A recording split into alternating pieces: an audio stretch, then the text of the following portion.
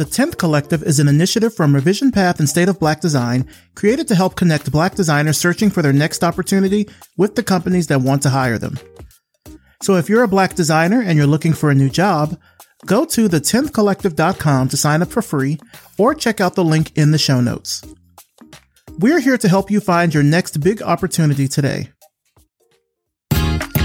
You're listening to the Revision Path Podcast, a weekly showcase of the world's Black graphic designers, web designers, and web developers. Through in-depth interviews, you'll learn about their work, their goals, and what inspires them as creative individuals. Here's your host, Maurice Cherry. Hello, everybody, and welcome to Revision Path. Thank you so much for tuning in. I'm your host, Maurice Cherry. Revision Path is supported by Brevity and Wit. Brevity and Wit is a strategy and design firm committed to designing a more inclusive and equitable world. They're always looking to expand their roster of freelance design consultants in the U.S., particularly brand strategists, copywriters, graphic designers, and web developers. If you know how to deliver excellent creative work reliably and enjoy the autonomy of a virtual-based freelance life with no non-competes, check them out at brevityandwit.com. Brevity and Wit. Creative excellence without the grind. For 10 years, Revision Path has been dedicated to showcasing Black designers and creatives from all over the world. In order to keep bringing you the content that you love, we need your support now more than ever. If you're in a position to help us grow, here's how you can contribute. Visit revisionpath.com/donate and click the donate button there to make a one-time, monthly, or annual donation to help keep Revision Path running strong. Thanks for your support. Now for this week's interview. I'm talking with David Dillon Thomas. David is the author of Design for Cognitive Bias, creator and host of the Cognitive Biased podcast, and a 20-year practitioner of content strategy and UX. Let's start the show. All right, so tell us who you are and what you do.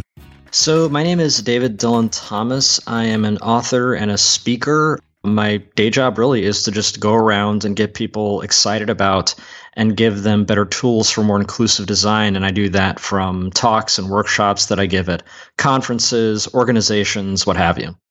How's the year been going for you so far? Busy. I've been doing a lot of traveling. It's like I'm making up for like years of growing up without travel and then the most recent, 3 years of no travel because of COVID. So I've been to Stockholm, Denmark, Japan, and then last fall I was in Berlin and just Seattle and all these other places. So it's been really fun, but exhausting.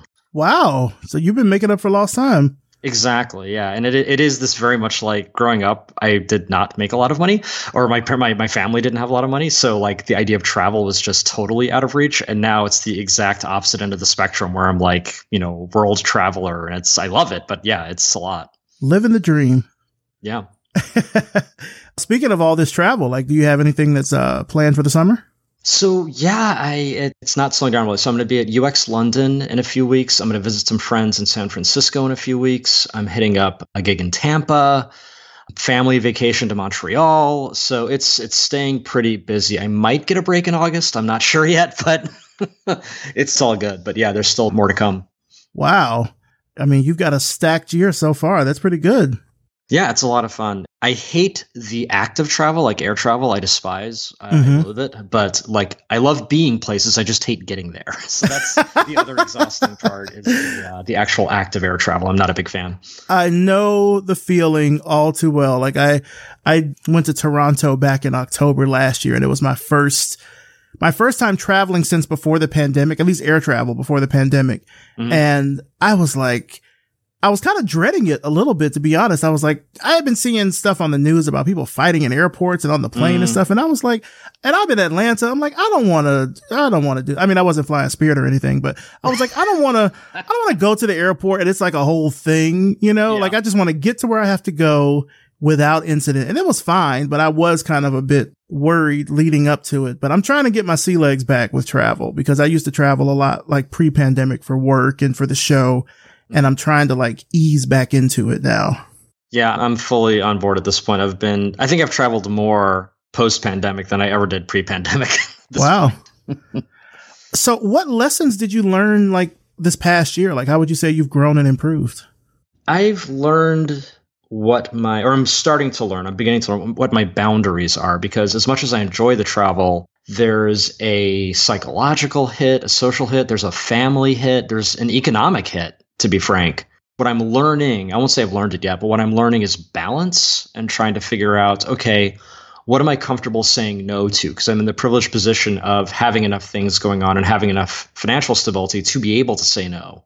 Mm-hmm. So where does it make sense to say no? Where does it make sense to say yes? So like an example would be like Japan is a very expensive trip. And, I was paid for my time there, but it's always going to be more cost effective to do something, online. So it's sort of one of those, I've never been, I love it so much, I'm willing to take a bit of a financial hit on that or whatever. Yeah. So it's figuring out how much of that before it becomes a burden, that kind of thing. So I would say balance, or that's what I'm endeavoring to learn in this past year, is what does that look like? Mm-hmm. And now I would say, like, outside of the like travel realm, like, is there anything in particular that you're learning about now? My new hotness is really grappling with ownership. I mean, I'm finding that my talks, my work is drifting pretty rapidly into the political. So I talk about design, I talk about UX and content strategy, but increasingly the stakes, right? The things I'm talking about are things like Facebook's impact in Myanmar, right? So these are quickly becoming very political topics. Mm-hmm. And the stuff I'm reading currently Braiding Sweetgrass, and there's a lot in there that's really challenging me around ownership, like the idea of ownership, and like where is it appropriate and where is it problematic actually? Where is it actually doing more harm than good to have these very strict notions of ownership? So a basic example would be if you think about colonial perspectives on Native Americans and taking the land from them, that presumes that Native Americans, uniformly believed the land belonged to them, when in fact many Native American cultures didn't believe in ownership at all, mm-hmm. right? It was sort of like, hey, those aren't your strawberries or mine strawberries; they belong to themselves, and that's it. Like we don't own things in that sense. So really, if you were going to do like a reset, for example, to say, okay, what would reparations look like in the context of Native American land? One version of that would actually be not giving the land back, but actually abolishing ownership of land, which I think is a far more controversial, right, mm-hmm. Concept than just saying, oh, we're just going to give all the land back. Like that's hard enough. But to say, oh, we're not giving the land back, we're just saying no one's going to own any land. I think that would freak people out way more. So that's the kind of stuff that's really got me excited and challenged in terms of what I'm learning about right now. I mean, especially in this country, manifest destiny and everything. You talk about ceding ownership and people get hot. Oh, that is a hot potato to deal with. Yeah, that is the y'all ain't ready for this conversation meme. That's yeah, absolutely. Absolutely. So let's talk, I guess, a little bit more about the work that you're doing. I saw, just recently that you spoke in Denmark mm-hmm. at UX Copenhagen. How was that? Oh, it was fantastic. Copenhagen is nice. And it's one of those conferences where the talks are great, but what's really awesome is just the people, the conversations you have in between talks, at dinner after. And Copenhagen's a great place to have those conversations. And Hella Martins, who runs it, is so kind and so thoughtful and is a great host, not just hosting the conference, but hosting her guests or speakers at the conference, like everyone involved. What I remember most, though, about UX Copenhagen is really just the great conversations and the people I met there, which is, to me, like the highest value of any conference is not the talks, although I enjoy the talks. It's the people. It's getting to meet new people, getting to reestablish old relationships. And UX Copenhagen was great for that this year. Had you done that conference before? So yeah, that talk is actually historic for me. So the book Design for Cognitive Bias comes from a talk called Design for Cognitive Bias. And the first time I ever gave that talk was at UX Copenhagen in 2018, which was also my first international conference. So she invited me based on a podcast I did with Saskia Vittler. She was like, oh, it sounds like you're doing really cool stuff. Can you come to my conference and talk about cognitive bias in the context of like UX and content strategy? I'm like, yeah, I can. And I put together that talk, and putting it together was really where I found what I believe to be like the spine of the book, even before I knew it was going to be a book, which is really this notion of not just hey, here are these biases that our users have, but hey, here are these biases that we as designers have. And so really, this isn't a talk about bias. This is a talk about ethics. And when I figured that out, like I unlocked that became what the talk was, what the book was. But all that started at that first UX Copenhagen I went to in 2018. Nice. So this was kind of like a good return to form in a way. Yeah, it was kind of a homecoming. Yeah. Yeah. And now, speaking of talks, you have a new talk that you're doing now. Can you tell me a little bit about it? Sure. So this is a massive talk that I've been working on for a while, and it all started when I don't know what it was, but some social media company did something terrible, and there's way too many examples of that for me to remember which one it was. But I got mad, and I posted something like, "I swear to God, my next talk is going to be called No, Seriously, F Engagement," except I didn't say F. I said the actual word. Yeah. And you can say fuck here. That's fine. Oh, okay. So no, seriously, fuck engagement. And of course people were like, oh yeah, you should give that talk. And it was kind of a joke. But then I was supposed to give the closing keynote at an event apart, which ended up being the final event apart in San Francisco. And I needed a new talk because I'd already given all of my other talks. And we kind of went back and forth. And I said, look, my new talk, it's like super anti-capitalist. Are you sure you want me to do this? And they're like, as long as you have like actual positive advice and it's not just a rant. I'm like, yeah, I've got great advice or challenges that I want to kind of put out there. Yeah. So the talk ends up being based on a quote from Martin Luther King, which says, we must rapidly move from a thing-based society to a person-based society, or thing-oriented society to a person-oriented society. And this is something you said like, 50, 60 years ago. And I basically start off by saying, okay, if we agree that's a good idea, what is our role as designers, makers of things, whatever, in that shift? And I start by saying, basically, this is what a thing-oriented web looks like. And I talk about things like Facebook and engagement and how the obsession with engagement can lead to things like genocide in Myanmar, where they let lots of hate speech just sit up there because, frankly, hate speech is good for their bottom line. It increases engagement. So I sort of paint that portrait, and then I say, okay, what would a person-oriented web look like? And for that, I look to things like the Siksika and the Wendat, who are Native American tribes that have different perspectives on just fundamental assumptions about humanity, right? Basically that, hey, maybe you're born having value, and I don't need you to have a lot of money for me to consider you having value. You know what I mean? And so what happens if we take those assumptions and build the web based on that? And I can point to a couple different instances where people are kind of experimenting with that. But the whole point of the talk is we don't have that web. How do we build it? And it's more of just like a challenge, almost like a design brief, right, for the audience to say, okay, if we were to make these other assumptions about people and about how we should interact, what would we build, right? How would we build differently? And let's go do that. So it's the first time I've really given a talk that's more of just a challenge for something that doesn't exist yet, as opposed to saying, hey, here's all this evidence from science about these methods you can use to make your stuff more inclusive. Like, I love that, but I am like, the thing that I'm really into now is this notion of, okay, what's the next step? Yeah.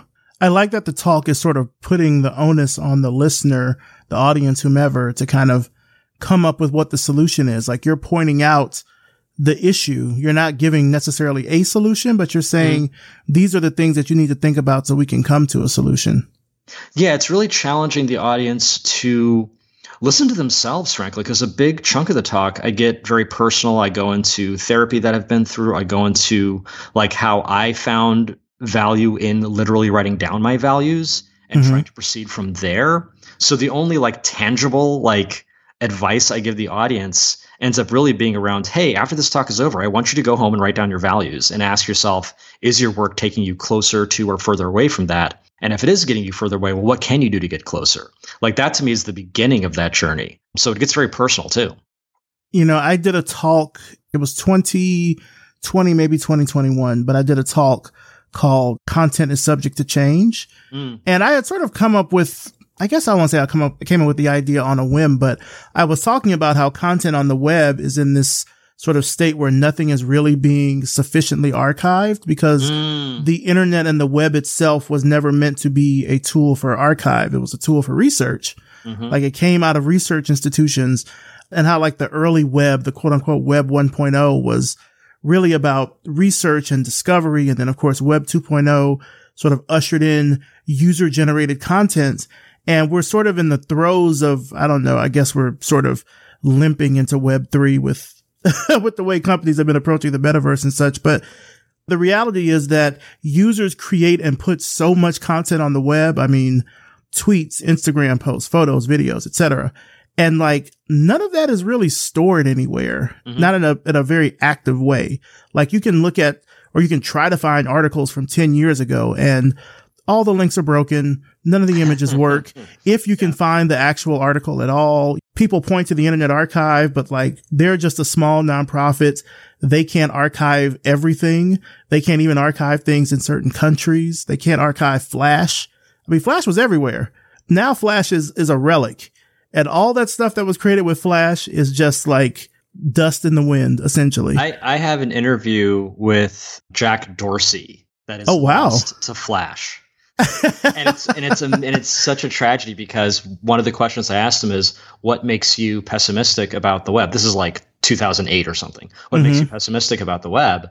And what he said was, I think it's going to be hard to prove what is true. Yeah. Like, oh my God. Like, to not be able to just post that online every single time something blows up. Like, oh my God. But yeah.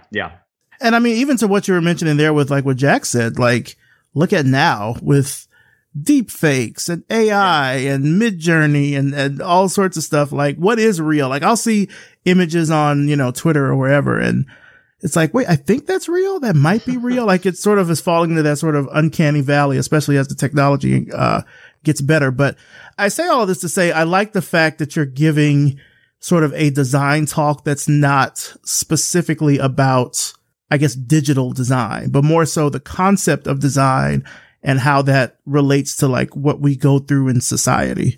Well, yeah. And truth be told, it's a political talk. Like, I don't market it as such because I'm giving it at design conferences, although I did give it at a journalistic conference once. But it's a political talk because the things I'm talking about, the things I'm recommending are for everyone. Like, this is at the societal level. I mean, and it's what King was talking about. King was talking about what he was talking about, not for designers, not for politicians, but for everyone. Yeah. Right. He wanted everyone to be involved in this shift, and he saw the need for it. So I'm speaking to designers for the most part, just because of the milieu in which I work. But I'd be happy to give this, in Congress, in, civil activist organizations, in churches, in just stand on the street corner and yell it, like this is something I believe in and that I think is applicable at a very, very universal level. Yeah. And I think certainly like as technology increases and as we start to, AI is pretty much already being used now by companies and a bunch of different things. And not to say that AI is like the scapegoat or the catalyst for the talk that you're giving, but it's important that more people outside of our profession know about this. Like they know that this is sort of, I had to say it, like it's sort of a condition of the world that we live in now. It's like, this is a thing that we have to contend with. And it doesn't just have to deal with tech or just have to deal with design. This is like a human problem. Yeah, and the thing I try to get across in the talk and in my work in general is it's just a tool, right? Yeah. I mean, the same database that was used to hunt down people for their medical debt, right? It's like, hey, you got cancer, but guess what? I don't care. You have to pay these bills, right? That comes from a database, and hospitals, people go and buy that debt. So these two guys who were running one of those companies that had those databases sort of had a moment of truth when Occupy happened, and they flipped it and said, okay, now we're going to use the exact same database, right, to find people who owe medical debt and then forgive it. We're going to use the exact same financial mechanism of buying that debt from hospitals for pennies on the dollar and then forgive that debt. And they've forgiven something like $6 billion of medical debt that way. Exact same tool, exact same database, exact same, like, I don't know if AI was in there or not, but let's say, yeah, why not? Because AI is in everything. But it's like, that's a very, very old story. There are examples going back to like indigenous Peruvians who were doing similar things with taking the same tool for different purposes. So this is so when I see AI, yes, it's scary. And yes, it's doing all sorts of mischievous stuff, but it is the exact same story. It depends what you want to do with it. And you can use it for great good or you can use it for great harm. And the reason, sort of like I said, that it's good that you're giving this talk or you want to give this talk sort of outside of our industry is that more people need to be aware of sort of the consequences of these things or why it's sort of something that we're bringing up as a point. Like AI has really blown up to mainstream, at least to the point where like the media is really talking about it outside of specialty outlets. It's blown up over the past 9 months where now the creators of this stuff are testifying before Congress about what are the best ways to curtail this or to use this or something like that. So it's important that these are issues that we talk about now before they sort of spin out of control. Yeah. And I think that what I want people to do is to not focus on the tool so much as the players behind the tool. There's a great PBS Digital Studios channel that show. It's not around anymore, but it was called Idea. Idea Channel with Mike Rugnetta. Yeah. Yeah. Freaking love that. And one of the episodes, at some point, they're like, hey, we're instituting this new policy on our show where when we talk about a new technology, we are not going to embody it, which is to say, we're not going to say AI is doing this or AI is doing that. We're going to say people are doing this with AI. People are doing this with ChatGPT, whatever that technology is, because we don't want to give the impression that technology is embodied, that it is its own thing. No, human beings are using a thing to do a thing. I feel like we need to keep our eye on that, because if we point people and get hysteria around a particular technology, we sort of draw their attention away from the people, because the people are the thing you need to be losing your mind about, right? Mm-hmm. You know, Elon Musk firing all the content moderators is the thing you need to be worried about, not Twitter per se. Or I said on a panel earlier about ChatGPT and content, and people freaking out, oh, ChatGPT is going to take my job. And I'm like, trust me, you do not need to be afraid of ChatGPT. You need to be afraid of shareholders. Mm-hmm. Shareholders are going to take your job hella faster than ChatGPT. Shareholders have been taking people out 1,000 employees at a time for the past 2 years. They're the ones, but we're not having this panic over shareholders. So yeah, I'm like, AI, great. It's interesting, but the big story isn't AI. The big story is who's using it for what. The who is the big story. Yeah. Now, I first heard about you from your book, Design for Cognitive Bias, which you mentioned earlier. For those who might not have heard about it, one, we'll include a link to it in the show notes so you can pick it up. But can you tell us a bit about the book? Sure. So the basic premise is that we have biases, our users have biases, our stakeholders have biases. And when I say bias, I just mean your mind has to take shortcuts just to get through the day. You have to make something like 1 trillion decisions a day. Right now, I'm making decisions about how fast to talk, what to do with my hands. If I thought carefully about every single one of those decisions, I'd never get anything done. But it's actually a good thing that a lot of our decisions are made on autopilot. But sometimes the autopilot gets it wrong. And so the book is really, and we call those errors biases. So really the book is saying, okay, if we accept that bias is going to be with us, what do we do at the user level? What are some biases we can design our products in a way to either mitigate or maybe even use for good? And how does that also play with stakeholders? How do we sort of use persuasion techniques to sort of leverage biases they might have to steer our organizations in maybe more inclusive directions? But then really, I think the most important part is our biases. Like, how do we keep our biases from causing our users harm? So all of that is in 92 quick little pages you can read. But yeah, like that's the spine of the book, is this journey from our users' biases, our stakeholders' biases, and then our biases. And all the way through, I give these very concrete examples and concrete methods to try to work with that. Yeah. I love that the book really emphasizes the importance of recognizing and understanding them, because that's sort of the first step to fixing them, or to create in spite of them, I suppose. You know, to make more effective and inclusive work, to strive for DEI. Because oftentimes, you know, these things are brought up only in a sort of DEI context, mm-hmm. which I think gives some people permission to not think about it at all, because they're like, right. Well, I don't fall within the, you know, I don't know, BIPOC spectrum or whatever. Why should I have to think about this, you know? Yeah, which is actually the number one reason you should have to think about it. Exactly. right. If you want to, you know. But no, and then the thing is, like, yes, when people think of bias, one of the main things they think about is race or gender, which absolutely they should. Like, mm-hmm. two of the most harmful biases out there. But it's even things like, hey, stuff that rhymes is more believable. So if you're making something rhyme, you better make sure it's true, right? It's things like mm-hmm. that are, you know, are both within and without the realm of race or gender. Yeah, it is important at a global level to understand how these things work. You know, that's even something that I think about, honestly, with this show. I think about it in the context of podcasts in general. I think I saw some study, it was either from Pew or from maybe Edison or something like that, but they were talking about how most people believe, I think it was like 80-something% of podcast listeners sort of get their news from podcasts. Like that's what they believe over, say, mainstream media, which is really dangerous because anyone can put out a podcast. Just because you say some shit on a microphone does not necessarily make it true. And so I think about that even in the context of this show. Like I've done over 500 episodes. I try to get as varied a swath of people as I can to talk about a universal experience, which is being a Black designer or a Black digital creator or whatever. And that is broken down across gender, sexual orientation, gender presentation. It's broken down across so many different things, age, geography, industry. And I try to do that to not sort of introduce what I think people may already look at. Like they may look at all the people that I've interviewed and say like, oh, you just talked to a bunch of Black people. It's all the same. It's not the same. It has changed drastically over the years. We talk about a lot of different topics. It varies. Every person's conversation is different because every person is different. So I understand kind of that need to recognize the bias so you can work against it. Yeah. And by the way, are people like out there be like, oh, you just talked to a bunch of Black people?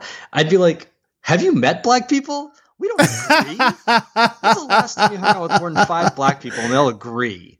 Are you kidding with this? Like, when's the last time you sat in a barbershop for more than 5 minutes? Yeah. Right? We agree? What? Yeah. Have you met Black people? That's funny. That's a t-shirt right there. That's funny. I like that. So with everything that you're doing, like what does a typical day look like for David Dillon Thomas? No such thing. So, well, okay, 2 such things, right? So one is the travel Dave, where I am on a plane and I'm getting up in some new city and like doing this weird mix of touristy stuff and like my job. So those days look like this weird mix of I'm going to go check out this castle or this museum and then I'm going to go rehearse. It's very much like touring, like a comedian or a band. Like you go and you do the thing, but you also try to like have a good life at the same time, or you meet people in town that live in that town that you know from the web or something. So that's like travel Dave. And then there's like home Dave, which is I don't do a schedule in the sense of at 9 a.m. I do this, at 10 a.m. I do that, but I do have like a Trello where I just have my priorities. And so it's like the first few things I'm going to do is try to have, I like to wake up slowly. So I have a nice breakfast, watch some TV, maybe play some video games, maybe do some reading. Then I'll get into things like household chores, like laundry or trash, or maybe help with the dishes, right? And cleaning. Then I might get more into things like, okay, let's check some emails. Let's go through all of that stuff. And so that's more of like, depending on how the day comes out, because I might have a meeting, I might have this, that's sort of fixed. Everything else that's kind of liquid time that I can kind of play with is sort of like, okay, this is the next thing on the Trello that I want to get to. And some days I'll get through maybe laundry and the day's over because there's just too much other stuff going on. Other days I'll be like, I actually got through all 500 emails. My God, how did that happen? Right. So that's a little more fluid. And it's what I've learned over time works best for me, both from an anxiety perspective, but also from just a functional perspective, because I have the luxury of having a job where with very few exceptions, my time is my own. I can choose how to spend I'm not required to be in a certain place at a certain time with very few exceptions. Like, okay, I have to be in that place giving that talk at that time. So that's 1 hour that is 100% accounted for. But for the rest of it, it's like you could be doing dishes. You could be meditating. You could be playing with your son. Like any of those are options that are just as equally valid. I don't have a boss saying, hey, why aren't you doing this right now? Yeah. I think with any sort of entrepreneur, like that's the challenging thing is balancing it, managing your time and still getting stuff done within the midst of all of that. Yeah.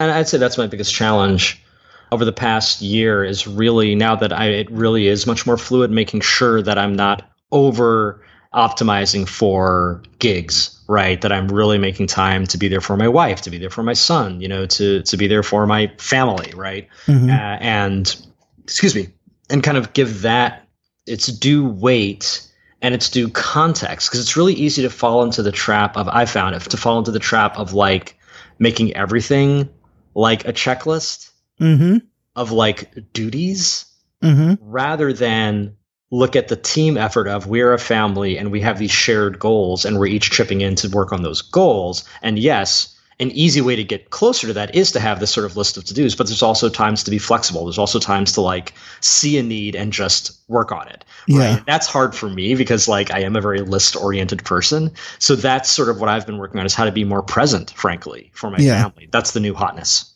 Same. Like right now, I was just talking to my mom recently because, Mother's Day just passed. Her and I were talking and she's telling me like, oh, I'm finally thinking about moving. She lives in Alabama. We're from Selma, Alabama. And, I grew up there, moved out when I was 18. I've been here in Atlanta ever since. She's lived there her whole life. Now she's talking about moving to Dallas.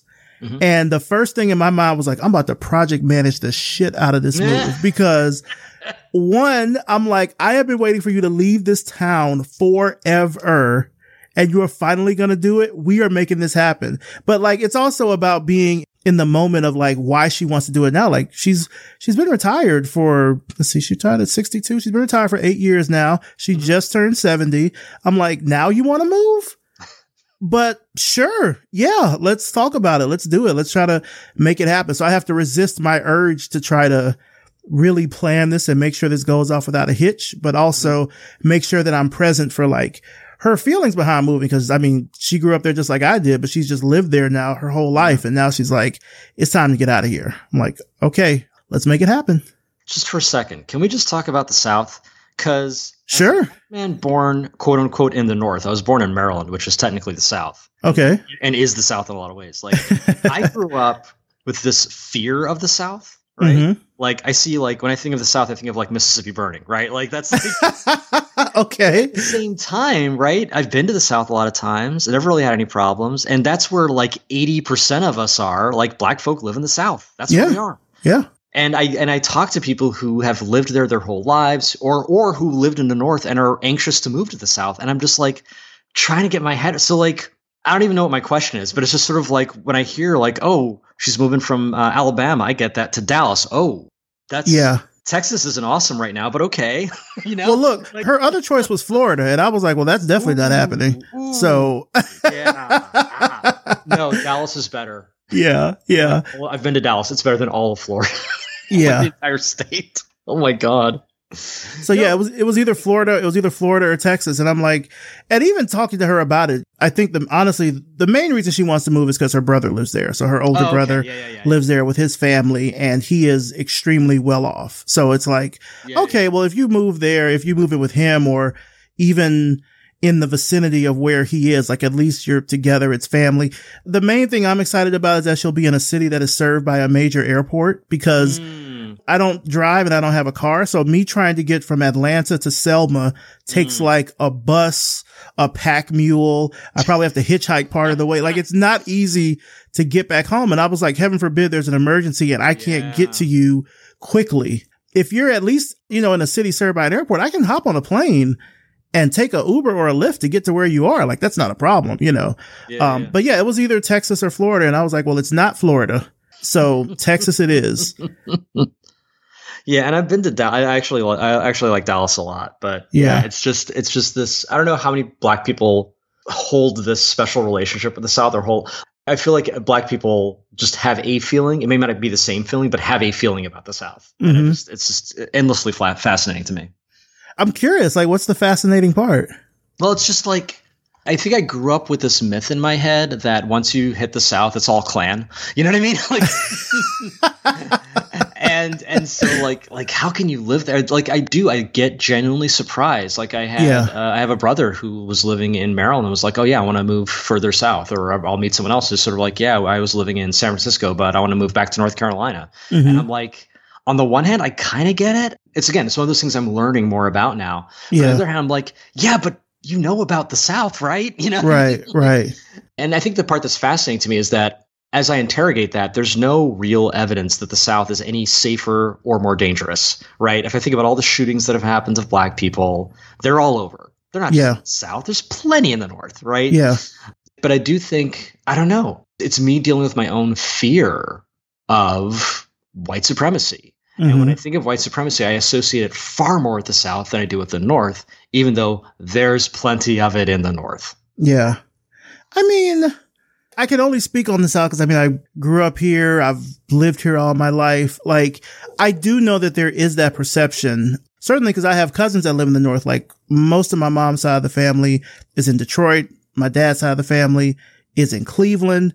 And like, they've always kind of treated us as like the country cousins, you know, like what is, you know, for whatever that means. But I think there is that perception. And granted, I mean, I grew up in Selma, which I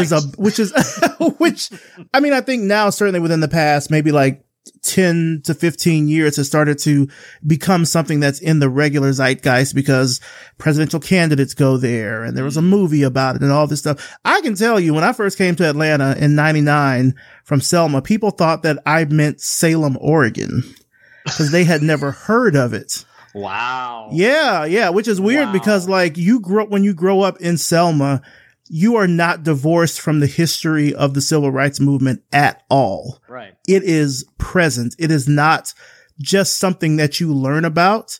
It is everywhere. You are a byproduct of it. Like, I'm the first generation outside of Bloody Sunday. Like, it's everywhere. Like, I remember, oh God, was this fourth grade, fifth grade? When did I have my social studies teacher? I think this was fourth grade. My social study teacher, Mrs. Mance, had like shown me it was like a field trip. She had shown us like a spot downtown where her blood was spilled because she got hit by a police officer 20 something years ago. You're never divorced from it. It's always around you. And even growing up in Selma, I mean, I'm using Selma as kind of a bit of an outlier here, but like, you are fully aware of the gravity of racism and the civil rights movement and all that sort of stuff because you're in it. You know, don't go to this part of town after a certain time. Don't go to this grocery store. You just know that, right? And then even as politics change and you see how people change because of politics, and Selma is another good example of this. Like, we had a racist white mayor from Martin Luther King Jr. times, like the 60s up until he died right around 2000, Joe Smitherman. Like, he famously called Martin Luther King Martin Luther Coon. Like, and like the fact that he still got elected year after year after year is strange in a city like Selma, particularly when black people are the majority. But he died. And so the city got its first black mayor. And many of the white citizens were so incensed by that they closed businesses, moved roughly about 5 miles up Highway 22 and started their own city called Valley Grande. What? It sounds like something out of The Simpsons, you know, like. See, this is why I'm afraid of the South. But I mean, it's one of those things where like you are cognizant of it and aware of it. And you kind of just, I don't want to say you kind of just deal with it, but it's because you are aware of it. And it's such an ever present thing that you know how to navigate within it. So like when I left Selma and came to Atlanta, went to Morehouse, the school that King, you know, graduated from, and being in and around all that history and everything. It's like, you're just aware. You just know, like, this is the world you live in. I think sometimes when people think of HBCUs, there's this perception that like you're in a bubble in some ways. And in ways you kind of are, like you're in a bubble of being around only black people and certain aspects of the diasporic African experience. Cause it's not just African Americans that go to Morehouse, and then you get out in the real world and you meet other people and you know that it's different. It's just hard for me to describe it, I think, in a way, because it's just something that's been ever present. You just know how to deal with it because you see it in so many different ways. I mean, just racism in general. Sometimes it's super overt. Sometimes it's covert. Like it's just always kind of like a thing that you recognize. It's a cognitive bias, to put it, to kind of, I guess, bring it back to your book and everything. Like it's just something that you know about, you're aware about. And because you know about it and you're aware about it, you know how to effectively work through it, work around it, or work to include it in some way. Like, I mean, even what I do with this show and in the design industry is very interesting. We'll just put it that way. I would say my time growing up in the South and in Selma and everything has taught me to deal with a lot of stuff that I deal with in terms of just discrimination from this show, that it's just like, okay, I know that's going to be a thing. I can work around that. Right. I can deal with that. I can, like, I'm not going to let it stop me or bog me down or get me down in some way. It's just a general awareness of it to the point that I know this is a thing. I'm just going to have to kind of work through it, work around it, to try to make it better or to try to circumvent it or something. It's just always a thing that's present. You just know that it's always there. Like, even you're mentioning like about the Klan. I mean, Selma has a Klan hall. One of our housing projects is named after the former Grand Wizard of the Ku Klux Klan, Nathan Bedford Forrest. It's not an all-white school, but it's pretty much an all-white school. One of the schools there is John T. Morgan, which is also named after a Klansman. Like, it's a thing that you know about. Like, even one of the cemeteries has like a Klan monument in it.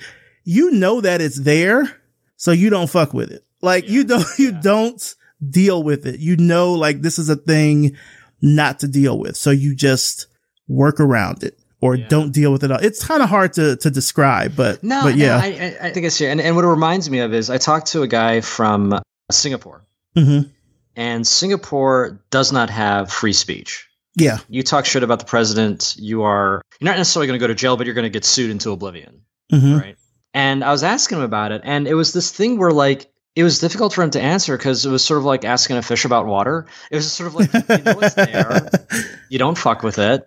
But you also don't necessarily, it wasn't really affecting his day to day, right? It wasn't like every morning he wakes up and thinks, oh God, I wish I could say shit about the president. No, that's just not a thing. And I don't know, like, it's interesting. But what you said makes perfect sense. Yeah. That sort of description you mentioned about like asking a fish about water, that's kind of just how it is. Like, sometimes things happen and you're like, well, that's just how it is. Some of it is unfair. Don't get me wrong. Like, I'm not saying that you just deal with everything and just sort of shrug your shoulders about it, but at least you are cognizant and aware of the fact that it is happening. You know why it's happening. You know the cause from which it stems. Like, it's not just like out of the blue. Like, you know, this is how people are. Like, I mean, I can give you another example. Like, we'll bring the interview back to you, but I know you asked about me, but, that's cool. But I mean, like, when I was graduating high school, my guidance counselor was doing everything in her power to not want me to go to college. She wanted the one white guy that was in our class, all black class, one white guy who happened to end up becoming valedictorian, but that's a whole other story, but was doing everything to get him into college, like giving him applications and all this sort of stuff. And then she'll turn to me and be like, well, why don't you think about learning a trade? Like, you could go to the community college. I know that your mother works there. My husband works there. You could go there and learn a trade. Like, people always need air conditioning. We live in the South. What about HVAC? And I'm like, ma'am, I have a 4.5 GPA. What are you talking about?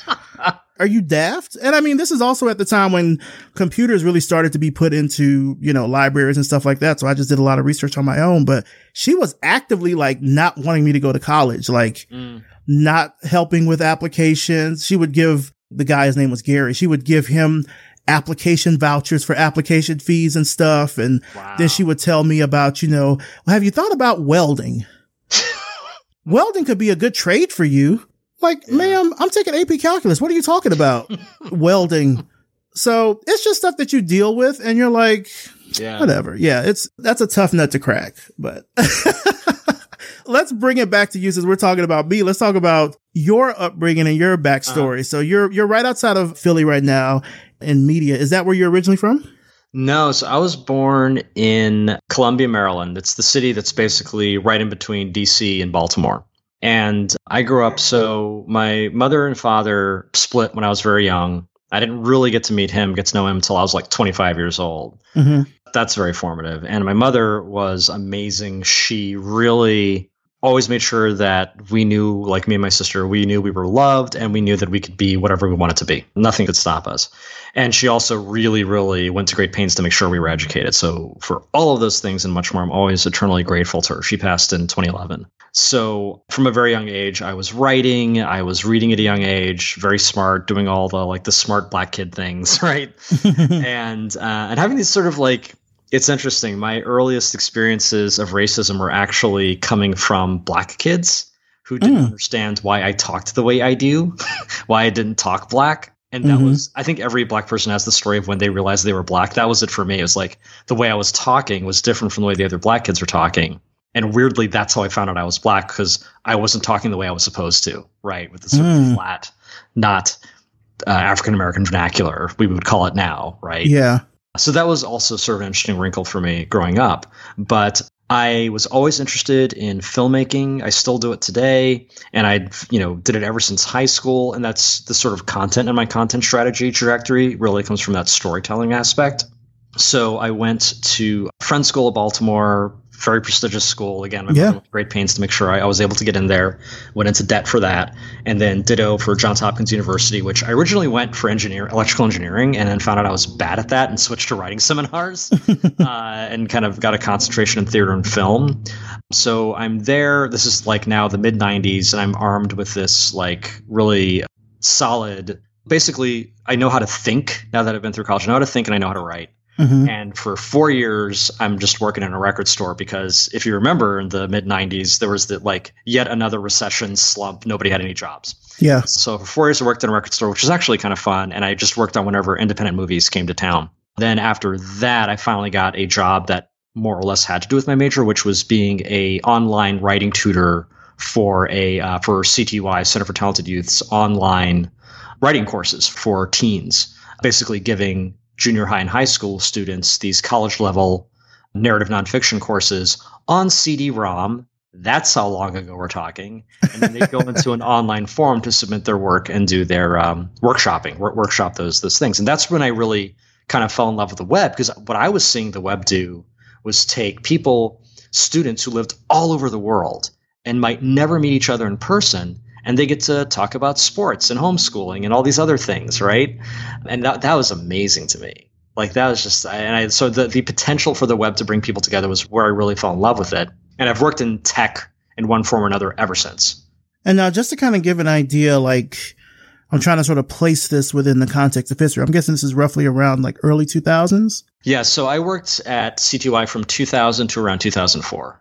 Okay. Yeah. The web was really, it's hard, I think, probably for people now to really know about this or think about it because, it's been 20 years, but the web back then was just exploding in terms of new experiences, new things to discover. The technology itself with browsers and such were growing at such a rapid pace. I think about that time so fondly. I was like in college right around the time I graduated in 2003, but that was such a magical time to be into the internet and the web because the big agents that are around now did not exist. And it's hard to think of an internet without social media, without Facebook, without Twitter. But I don't know, maybe it's rose colored glasses. I don't know. I think about that time so fondly with just the web being a fairly idyllic place. I might be romanticizing it a bit. I don't think you are. So actually, my new talk, I start out talking about personalization and how today it is almost impossible to find a website that doesn't have a login, right? Yeah. You go back to the early web, 0 websites had a login. It was just this big art gallery. And you'd have things like Homestar Runner, which to this day has no login option. Like the Homestar Runner you see is the Homestar Runner I see. But every other website, you see a different version that's personalized to you. And there are real psychological stakes for that because it basically makes it seem like the entire world revolves around us. And you could be forgiven for believing that because on the web, it does. Literally every website you go to is custom made for you. So that was not always thus, right? The early web was just a place where a lot of weirdos were just putting up here are my opinions about Star Trek. Here is this weird animation. Here is a bunch of things about badgers, just like saying badger, badger, badger over and over.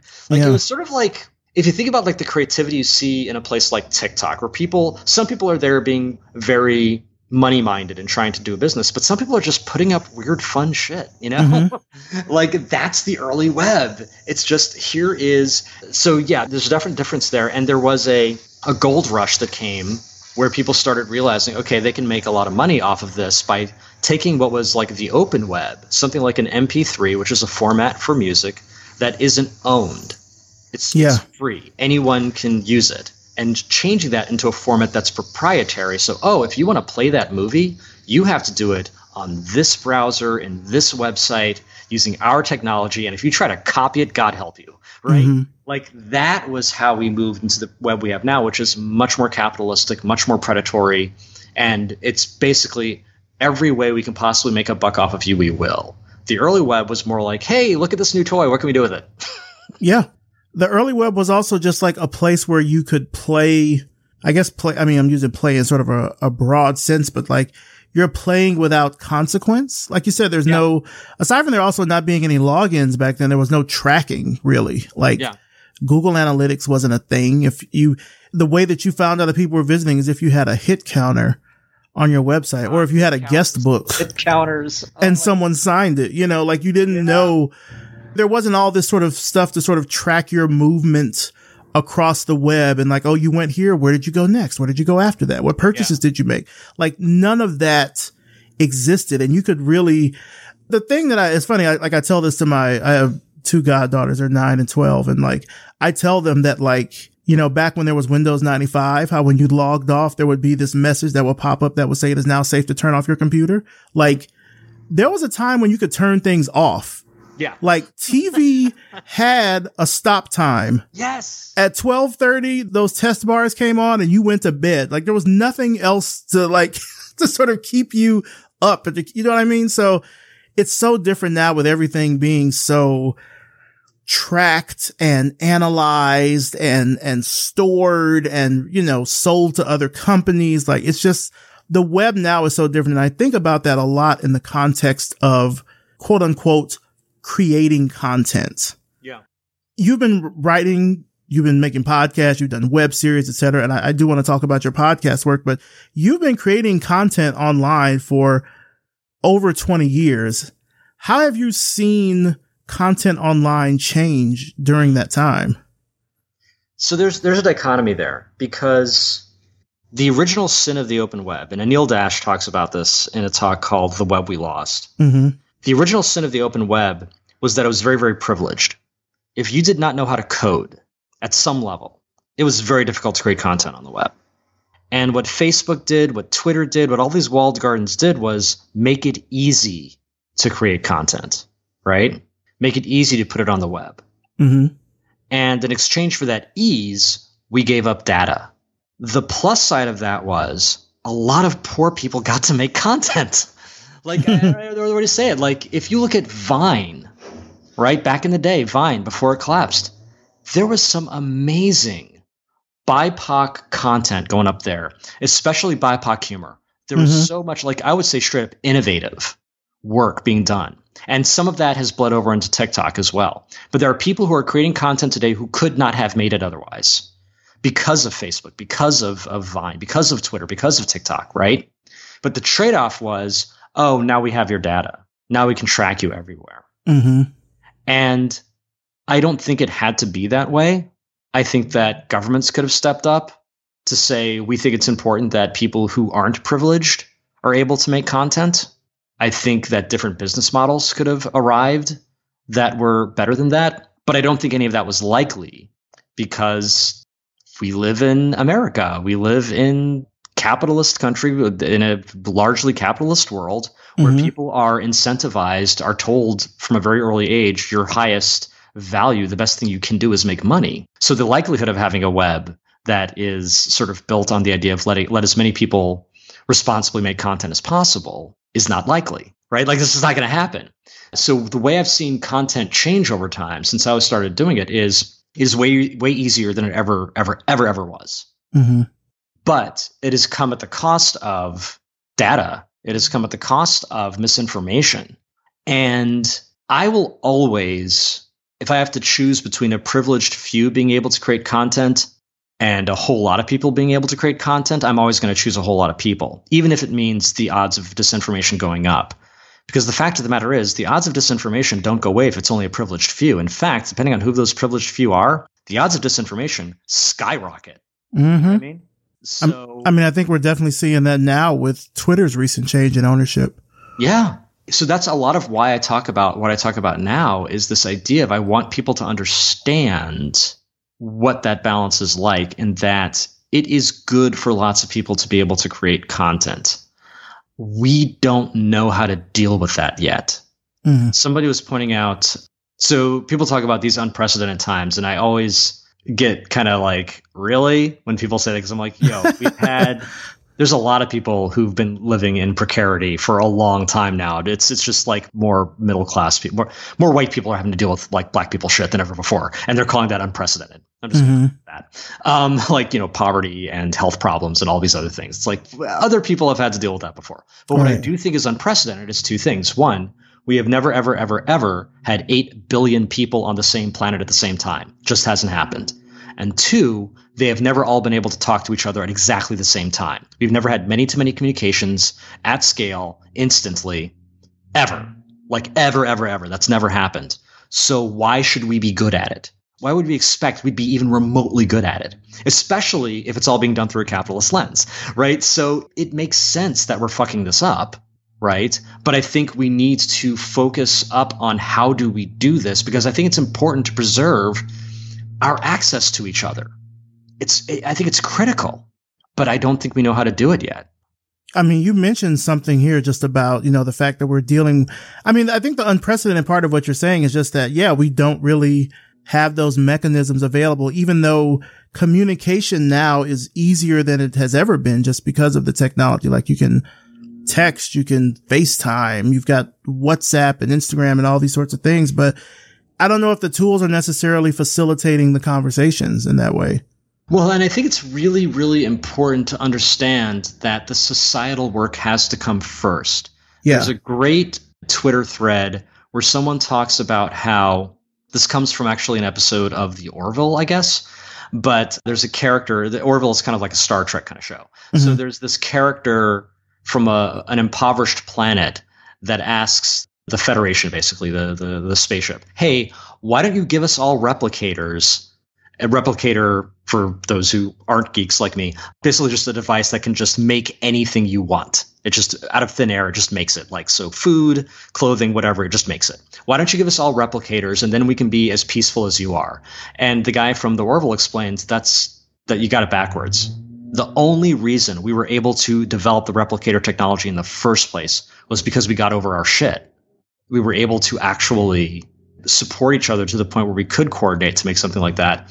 And the guy goes on, the Twitter thread goes on to say, look, if we had replicator technology, if Twitter developed replicator technology, they would license it. They would make it so that if you don't keep paying your subscription fee, right, or give us data for advertisers, it would stop working, right? And different companies and then different countries would be like, or different political groups would be like, oh, replicated meat is ruining the meat industry, so we're going to say that replicated meat is bad and evil, and I'm going to run on that platform so I can get votes. Like, he basically breaks down all the ways that the greatest technology in the world can be ruined by people. People have to get their shit together first. Then you can do good things with the technology. So yeah, we're going to keep using social media for shit because we, the people, have shit that we need to work out. We have trauma that we need to get over. We have all these sort of agreements we need to actually make with each other before we can even have a hope of actually using the technology in a positive way.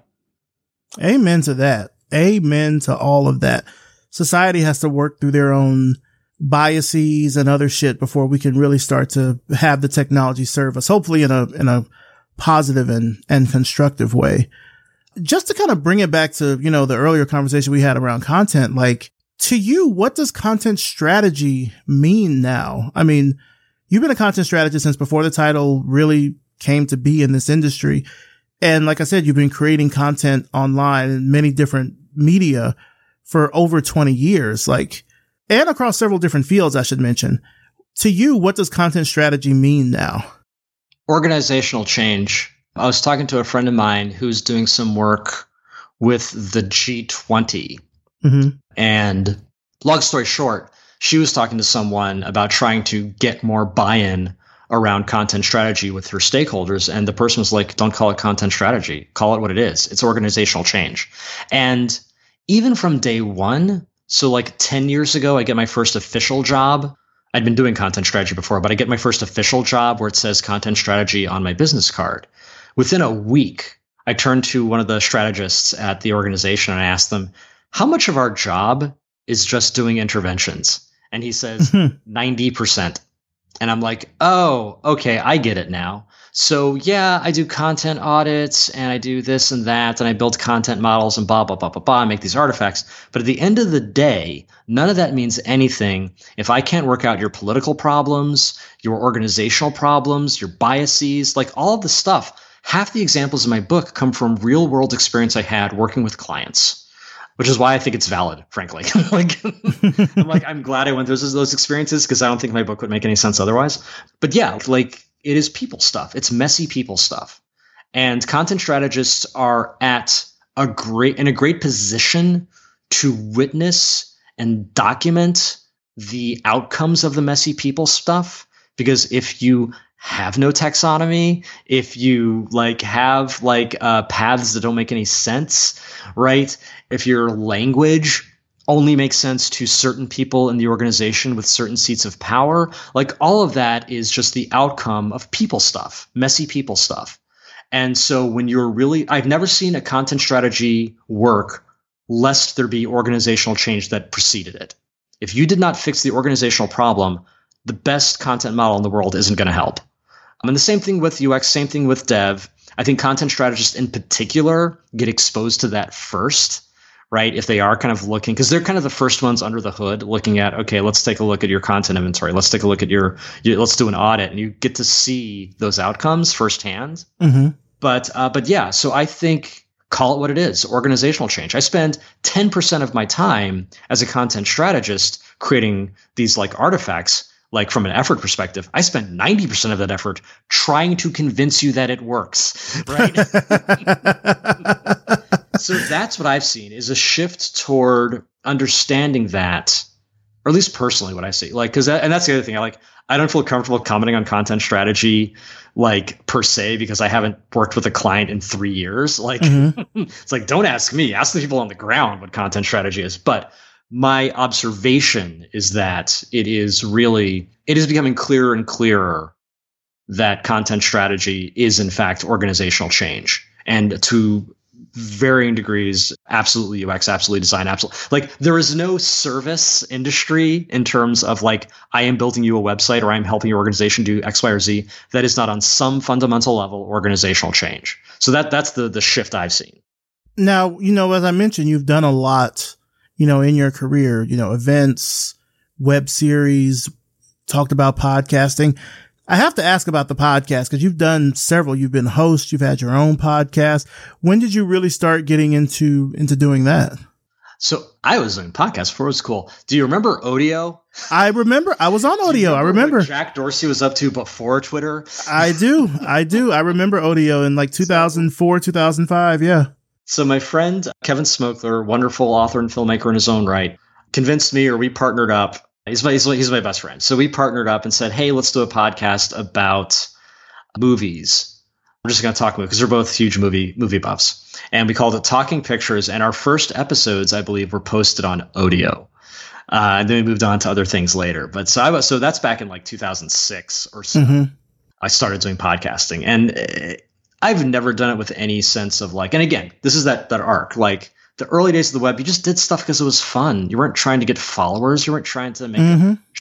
You were just, hey, I can post something and hundreds of people could potentially see it.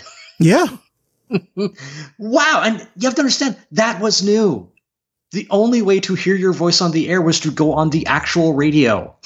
Right? There was no so the idea of just putting something online and having other people witness it that you will never meet was just a totally new thing. And it didn't matter if it was 5 people or 5,000 people. That just wasn't as much a thing as it is now. It's well, if I don't get 1 million followers, what's the point?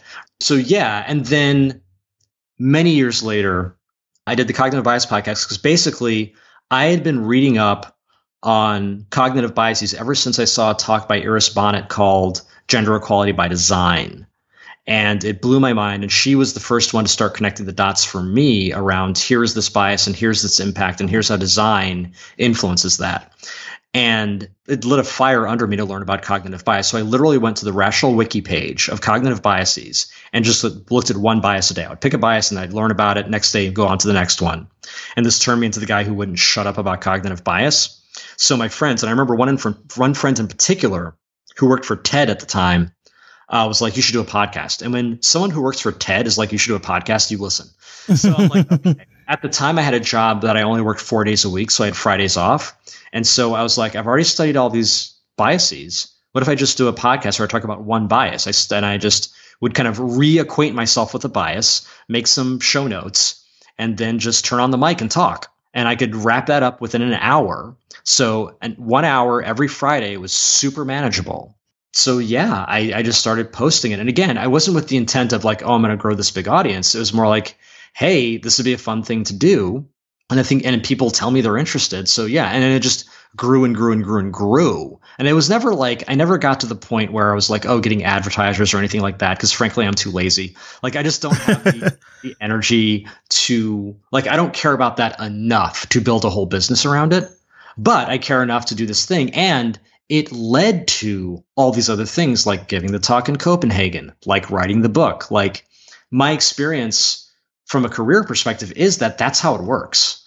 Like, you may have a plan, you may not have a plan, but if you are diligent and lucky, and I stress the lucky because I don't want people to think, oh, some people are just better than others, and the ones who have all the hustle get the good shit. No, the ones who have the hustle are persistent, and that helps if the lucky thing happens. But there's also luck. There's privilege. Like, I was born lower middle class to a mother who really cared about education, which put me in a better position to be able to get that education, and so on and so forth. There are people in my life who have cared about me and supported me. Mm-hmm. So that wasn't something I planned and happened because I'm so freaking awesome. No, it happened because of just all of the chaos theory things that happen in life. Yeah. But when those things happened, I was prepared to say, yeah, I will do 100 episodes of this podcast, right? I will go out and give all these talks, right? I think it's a mix of those two things. I always stress that because I don't want people to forget about privilege. I don't want people to forget about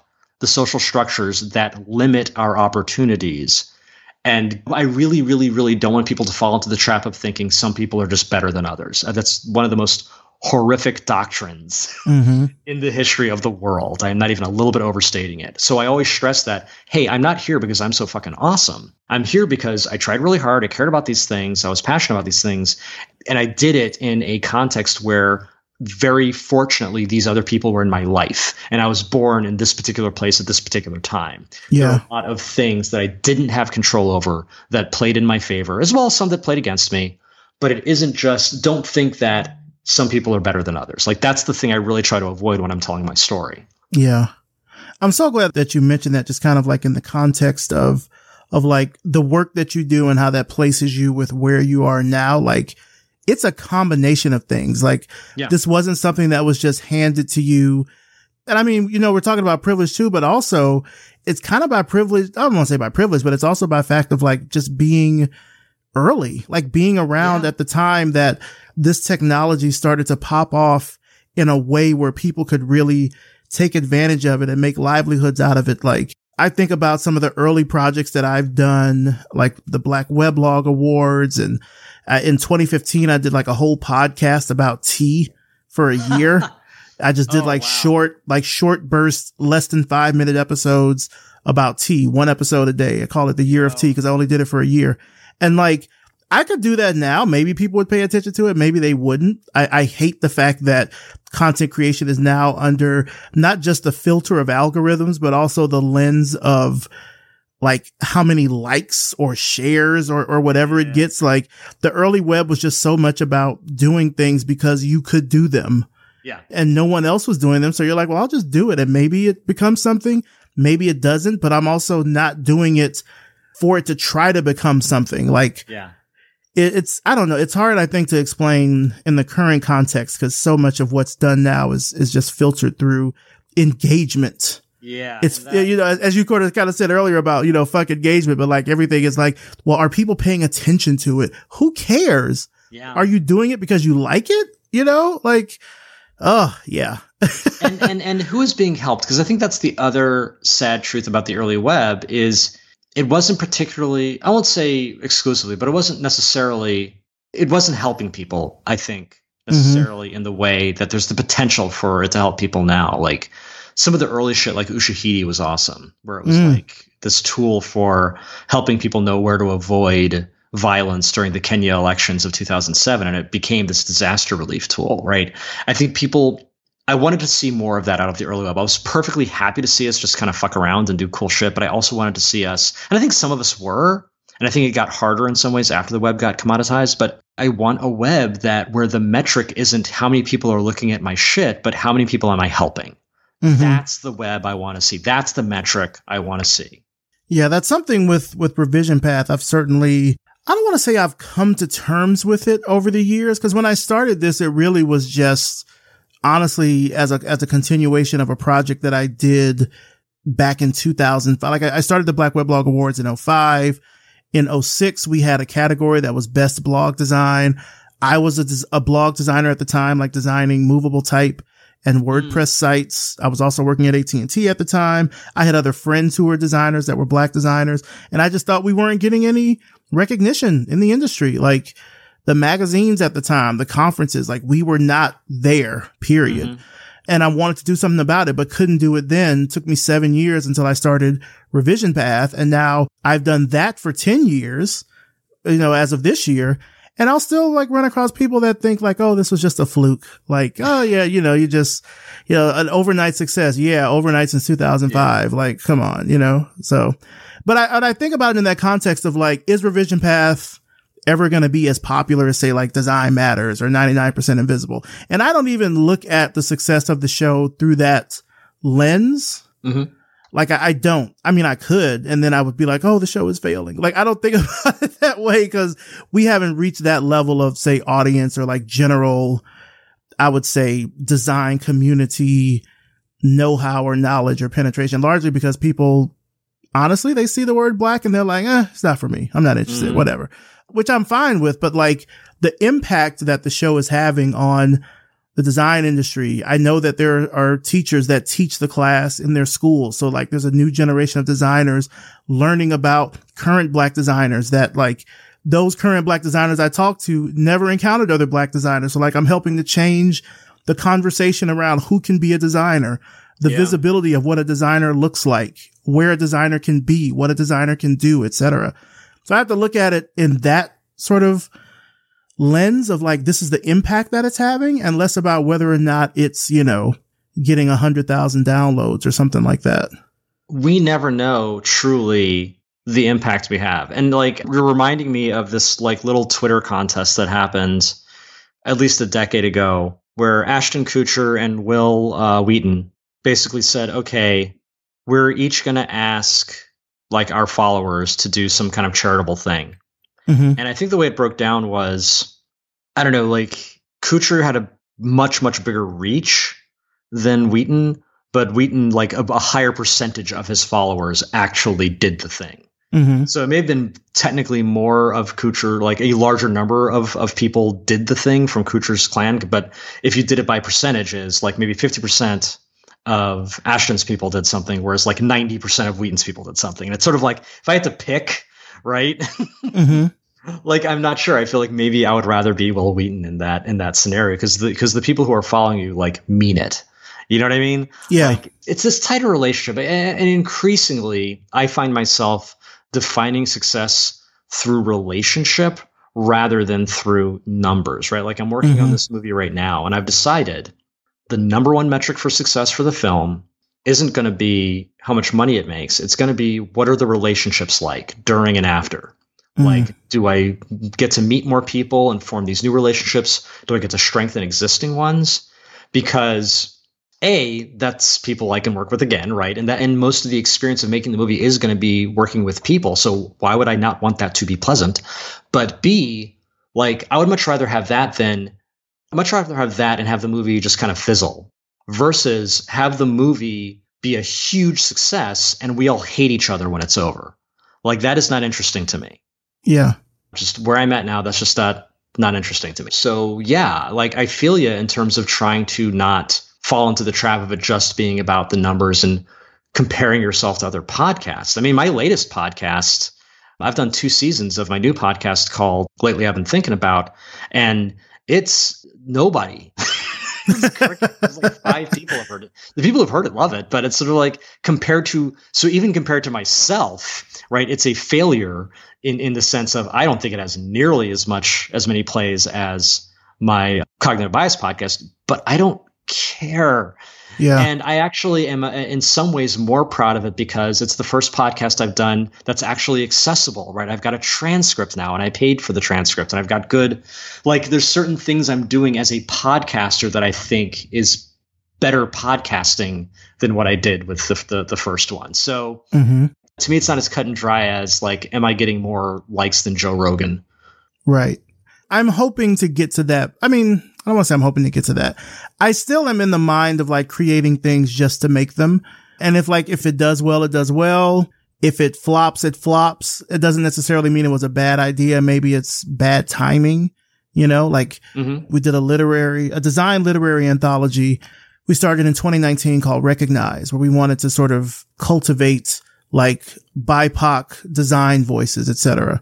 Did that in 2019. I think it went pretty well. Pandemic happened in 2020. That pretty much killed it. So we did one more year in 2020. I think I tried to do it in 2021 and it wasn't working. Like it did not have the impact that I wanted it to have. I'm going to bring it back one day. I'm going to find a way to do it again because I still feel that it's super important, especially as I start seeing more Black designers and Black creatives like writing books and stuff. I still want to do that because there was a time not too long ago, I'd say maybe roughly about, I don't know, maybe 5-6 years ago, maybe a little bit longer than that. But I feel like there were prominent design voices online, not necessarily authors, but like, you have, venues like A List Apart. And I remember when Designer News used to be a thing before it turned into a graveyard. But like there used to be places where you could read writing about design. Like there was AIGA, had Eye on Design. I think there might have been a couple of others. Now you see things and they're mostly just glorified tutorials, which is not to say that's a bad thing, but like who's the next generation of design writers? Because the current generation is either, I mean, not to be morbid, but like they're either dying or nobody's paying attention to them anymore. And who's going to be the next generation that are going to be talking about the things that are important? Like, I feel like it's going to be us in our generation, like you, of course, with your book and the works that you're doing, hopefully me with this podcast, but like there are more design voices out there that need to be cultivated. And I feel like it's going to mostly be designers of color that are the ones that do that. So how we bring back Recognize in the future, I don't know. I'll have to noodle on it some more, but I still think it's important because it's just important. I still think it's something that needs to be out there. Did it do well the first time we did it? No, it's just a timing thing. I'll find a way to bring it back. Yeah, and I hope you do. And frankly, I think that I would say women and people of color are going to be like the new design voices. And I think the new design, and I think they're Sarah Wachter-Becher, Eva Penzi-Moog, Cheryl Kababa, like all these folks are doing great work. But I think that the new design voices are also going to be political. Like I think that's the difference. I think that's. Oh yeah. I think it's going to be increasingly difficult to tell the difference between good design voices and political activists. I think that is, and frankly, there are periods in design history, like look at Bauhaus. Like there are periods in design history where that has been the norm. Design has always been political, and sometimes it's more pronounced than others. But I hope we're entering into a time where it is this thin line between kind of activist voices and design voices, especially as we come into this period where we're really realizing racism is designed, sexism is designed, transphobia is designed, right? All this injustice is designed and can be undesigned. And social equality can be designed, right? Like people treating each other humanely can be designed as well. But that there's this, I don't know, like increasingly, maybe this is just the voices I'm listening to, but increasingly I'm seeing design discourse becoming more human and less technical. Yeah, I'm definitely starting to see that as well. I mean, I look at like what I did I'm trying not to keep bringing it back to me, but I'm seeing it with things like Where Are the Black Designers, which was kind of an offshoot of a talk I did in 2015. Mitzi Oku ended up doing a conference around it for 2 years, starting in 2020. Now it's sort of grown out to be its own thing. They're partnering with agencies and stuff. So like, I'm starting to see the byproducts and the effects of the work. And that to me is how I measure like the success of what I'm doing or like the impact that I'm having is that it's reverberating out into the industry in other ways. So if I do something and it doesn't go well, that doesn't necessarily mean that the idea was bad. Maybe it was just the execution or the format or the timing. Like there's, again, with the way that the modern web is and everything being geared around algorithms and numbers and such, just because something isn't seen doesn't mean that it's not in some ways a success. Yeah. Yeah. What keeps you motivated and inspired to keep going? A couple things. I mean, people mostly. I, have a wonderful wife, wonderful son. I have wonderful friends, and just seeing them thrive or meet challenges helps. I think what also helps, frankly, is once you study things like cognitive bias in the human mind, you start to get a really great respect for uncertainty. And uncertainty can be scary, but it can also be invigorating. And so one thing that makes me hopeful about the future is that I am terrible at predicting the future. And that, in fact, everyone is terrible at predicting the future. Like, that's just something we know. We've looked. People suck at it. And I used to fancy myself a futurist until 2020. And then it was like, oh, it was adorable how much I think I could predict about the future. So now I'm like, oh, something happens. Like, Ron DeSantis will do some ignorant shit in Florida, and I'll be like, oh my God, we're all doomed. And I'll feel my feelings, but then I'll remember, oh, right, I have no fucking clue what's going to happen. I don't. I really don't. For better or worse. I cannot accurately predict a dystopia, and I cannot accurately predict a utopia. All I can do is what I can do. And what I can do is I can go around and get people fired up about inclusive design, get people fired up about treating each other like humans. That's something I can do. I can go make my art, make my movies that I feel are going to have an impact and express these things, and that might even bring me some healing. I can treat my family well. I can support my friends. Those are the things I can do. What I can't do is predict the future. And that means I have just as much right to hope as I do to despair, right? I have equal access to both of those things because neither of them are accurate. What advice would you give to someone out there that they're hearing your story, they're hearing about your work, and they sort of want to try to go into that direction? Not necessarily following your footsteps, but they want to be a more active designer as it relates to the issues and the things that you're talking about. What advice would you give them? I would give them the advice that I give at the end of my newest talk, which is to say, sit down with a piece of paper and write down what you believe in. At the level of, like, for me, it's compassion, creativity, curiosity, connection, open-mindedness, spirituality, right? I just write these things down. I have them in a Trello, like straight up there in a Trello. And I look at them from time to time, pretty regularly, actually. And I remind myself what I believe in. And when I have to make a decision, like a hard decision, I look at that and I say, well, which course of action is more compassionate? Which course of action favors creativity, right? And it's not always an even mix, right? Sometimes it'll be, okay, well, this decision would be more compassionate but less creative or whatever, right? Like I have to bounce, but it gives me a framework for approaching the world, right? And it reminds me that it isn't all chaos, that there are things I can control. Because when you sit down and write down those values, that's you. You get to decide what you believe in. You may not get to decide how much you get paid. You may not get to decide how other people treat you, but you get to decide what you believe in and the degree to which you want to strive for those things. Honestly, everything else I've done, aside from the just chaos of it all that I couldn't control, began from those things. I would say that's the best first step. And then after that, I mean, if you want to know what I did was I doubled down as much as I could on the things I was passionate about to the degree that I could. And I chipped away. I basically reached a point where rather than think about my day as here's my day job and here's the time I spend doing what I love, and here's my like hobby or whatever, or my passion. Instead, I broke it down into how much of my time am I spending doing what I love? And there were times during my workday I could, in fact, do 5% of that workday was doing something I love.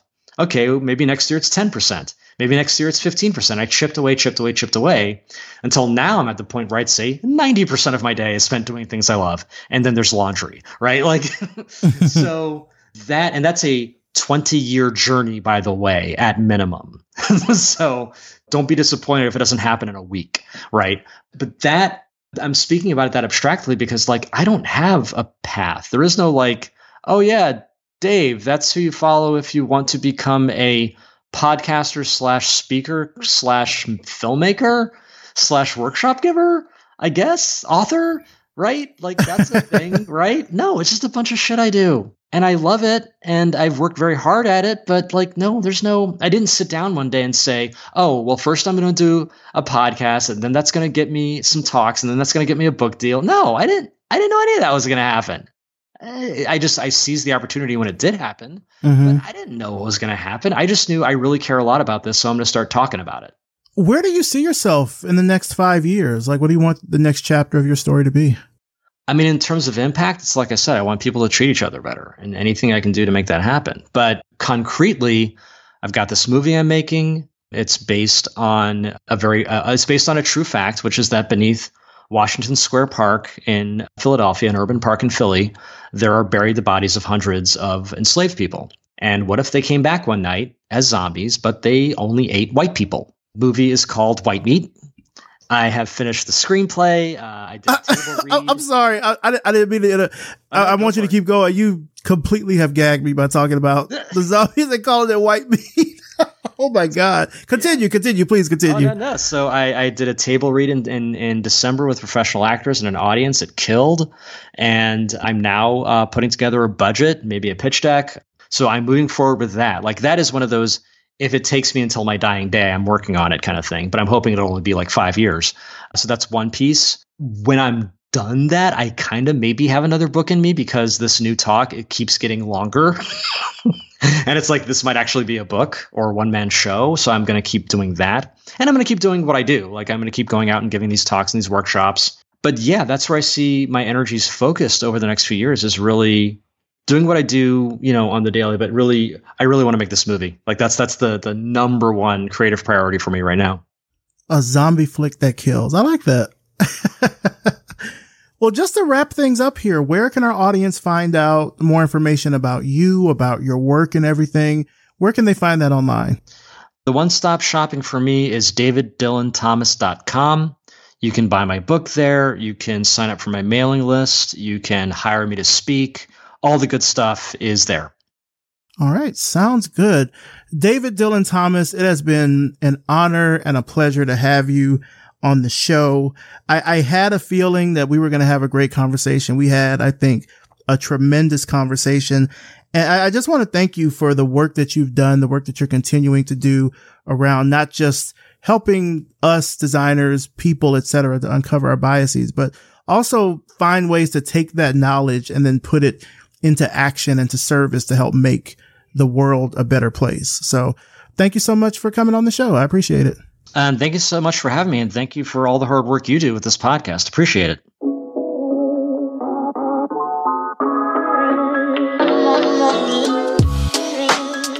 Big thanks to David Dylan Thomas, and of course, thanks to you for listening.